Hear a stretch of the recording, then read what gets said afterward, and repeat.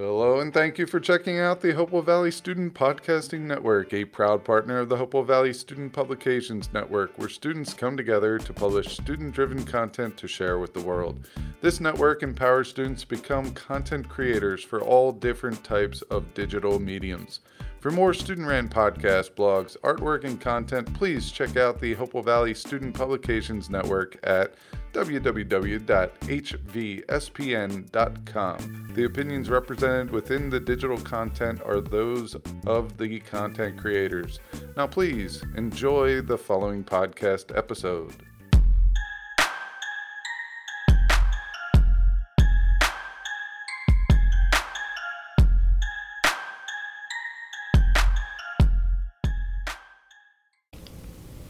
Welcome to my AP Biology Thoughts podcast. My name is Keenan Wallace, and I'm your host for this podcast. Today, we will be discussing the topic of coy wolves and how they relate to the AP Biology curriculum. For this episode, we've brought in Alex Proffitt and Serena Russell to discuss the evolution of coy wolves. So to start us off, what exactly is a coy wolf? Well, coy wolf was actually just a nickname for what's really known as a eastern coyote. Eastern coyotes are hybrids of coyotes, wolves, and then domestic dogs. However, they are still primarily coyotes and remain as coyotes rather than wolves. So you say that the coy wolves, or eastern coyotes, are a mix of several different species. Do you know the exact genetic breakdown?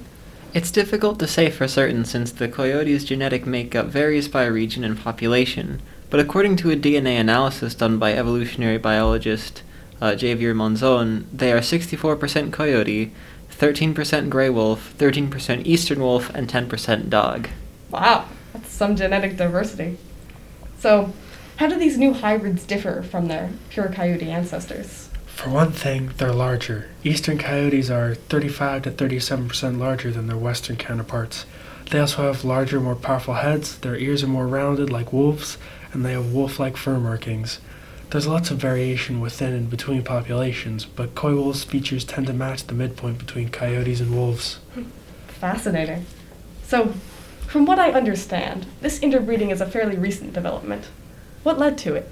This story started several hundred years ago with the arrival of Europeans in the Americas.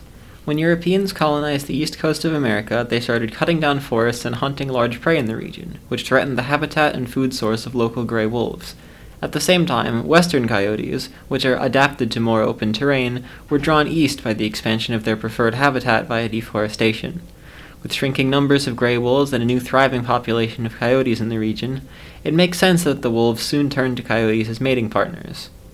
From there, natural selection took over. With the right mix of coyote and wolf DNA, a new species was created that was the best of both worlds. These coy wolves, as they are called, are larger than coyotes, but inherited the social nature of wolves, meaning they form packs to hunt, which allows them to hunt large animals like deer in addition to the small prey that coyotes usually feed on. On top of that, they possess the strong ability of coyotes to adapt to urban environments, and are comfortable in both open and forested environments. Well, I can certainly see how this mixing would be beneficial, but is it considered evolution or just hybridization? Both. Coy wolves have certainly evolved, but they have done so through the process of hybridization.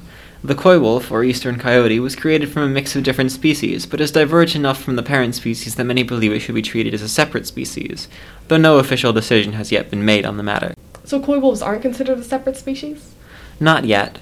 Coy wolves have only been around for a few hundred years, and are still in the earlier stages of their development, but many believe that they deserve to be recognized as their own species and will be soon. From what you've said, I'm sure that it won't be long before scientists acknowledge them. So, you've told us all about the specifics of coy wolves, but how does their development link into the larger picture of evolution that we discuss in AP Bio? Coy wolves are, of course, only a very small part of evolutionary history. However, because their development is so recent, they provide a good example of direct observation as proof of evolution, which is discussed in AP Bio Chapter 7.6.